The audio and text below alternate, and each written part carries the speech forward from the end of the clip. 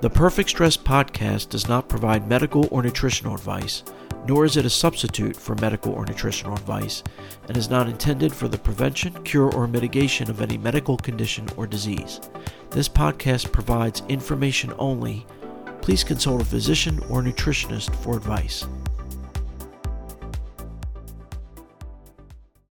Hello and welcome to another episode of the Perfect Stress podcast, where we walk that fine line between being productive and overdoing it and triggering stress-related symptoms.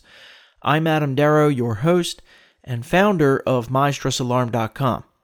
In today's episode, I'm going to talk about achieving your life goals through the metaphor of solving the Rubik's Cube.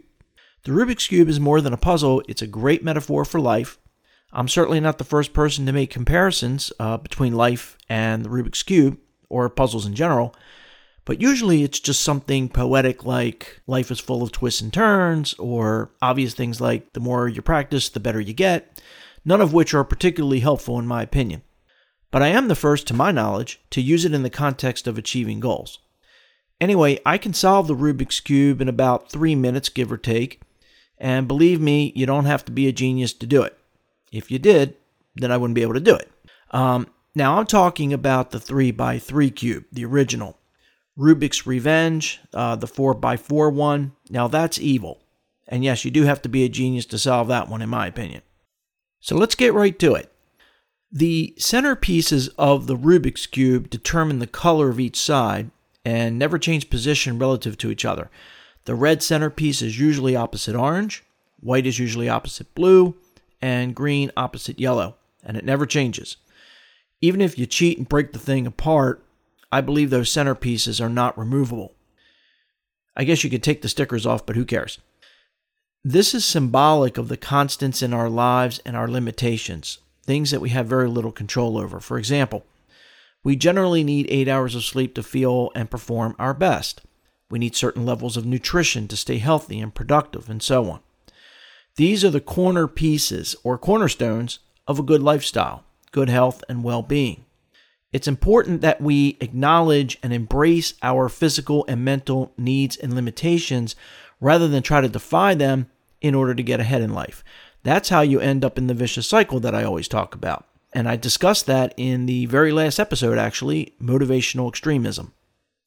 So just as there are 6 sides to a cube, the different aspects of our lifestyle can be broken down into 6 categories as well. Number 1, your life goals. Material wealth and comfort, personal achievement and philanthropy, those things that you have a natural drive to pursue, where your intrinsic motivation lies. Number 2, your health. Physical, mental, emotional, spiritual, and so on. Number 3, your daily routine during the work week or school week. Number 4, your daily routine on days that you're quote-unquote off. Number 5, non-daily routine tasks, responsibilities, and obligations. And number 6, stress events, good or bad, but things that you deal with above and beyond the normal and expected stress of daily living. So the thing to remember is that the Rubik's Cube cannot be solved in a piecemeal fashion, one side first, then the next.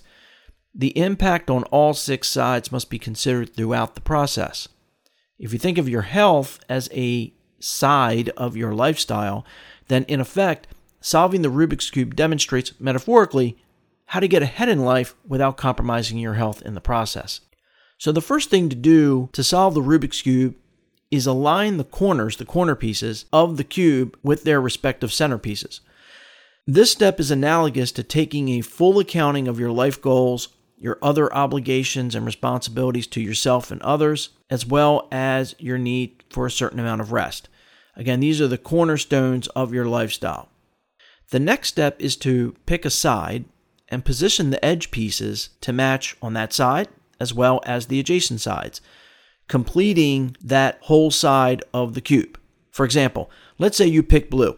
You're going to solve for the whole blue side, but each edge piece must also line up with the adjacent sides. So if an edge piece has blue and orange, then that piece should be touching the blue and orange centerpieces. Now, this is analogous to understanding what it's going to take for you to be satisfied with the rate of progress you're making on goals. Why focus on goals first? Why is that the side that you're picking to solve for first? Because until you're satisfied with the rate of progress you're making on your goals, nothing else matters, because that's your natural drive, your intrinsic motivation. You can't change that any more than you can make yourself taller.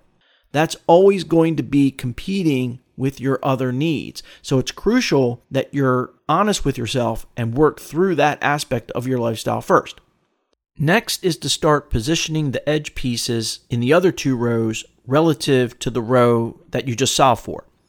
To do this, you actually swap one edge piece from the middle row for one edge piece in the other unsolved row. And you keep doing that until you solve the Rubik's Cube. This step is analogous to making a trade-off plan to get to coasting along status from wherever you're starting from on the sustainability planning matrix, which I discussed in episodes 9 and 10. Coasting is when you're in a position where you're not only satisfied with the rate of progress you're making on your goals, but you're maintaining a balanced lifestyle as well. When doing a trade-off plan, look for low-hanging fruit, something in your daily routine, maybe that used to make sense but is no longer necessary to do, or not every day. And this way you're killing two birds with one stone, thinking about more than just one side at a time. Look for win-wins, trade-offs that not only get you closer to your goals, but help you get more rest as well.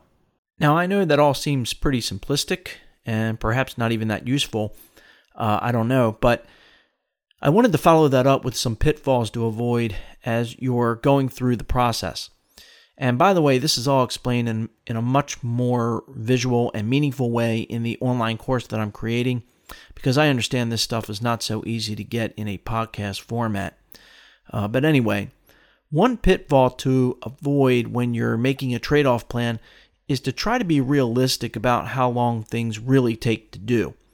So I like to use a famous person's 30-minute meals. I won't name any names. But remember, you have to wash those vegetables first and slice them, and you have to clean up afterwards. If you're going to work out for 30 minutes, you have to get to the gym if you work out at a gym. You have to warm up and stretch and cool down and take a shower and come home. So it's more like 50 minutes than 30 minutes.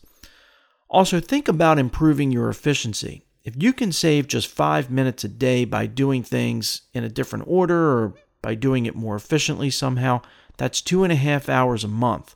I know it's not earth-shattering, but you're doing these things in combination, right? So a little here, a little there can really add up. And consider outsourcing certain tasks. Just pay someone else to do it. I've talked about this before. Now, some things aren't worth paying someone else to do. Like for me, I'll always mow my own lawn. It's just not worth the money I would have to pay someone else. Plus, I need the exercise anyway. But other things, depending on how long it takes me to do it and my skill level, it's a no-brainer to get someone else to do it. Well, that's it for this week. Thanks for listening. If you have an autoimmune disorder, heartburn, tension headaches, irritable bowel syndrome, high blood pressure, depression, or something else you think is stress-related, please try MyStressAlarm.com today. It's free for a limited time. There's no wearables or sensors needed, and it takes just 1 minute a day if you're slow. That's MyStressAlarm.com. Anyway, thank you very much for tuning in, and if you'd like to get new episodes automatically, just click subscribe. Also, I'd be much obliged if you left a review or comment. Well, until next time, wishing you good health and success, and remember, stress less to be your best.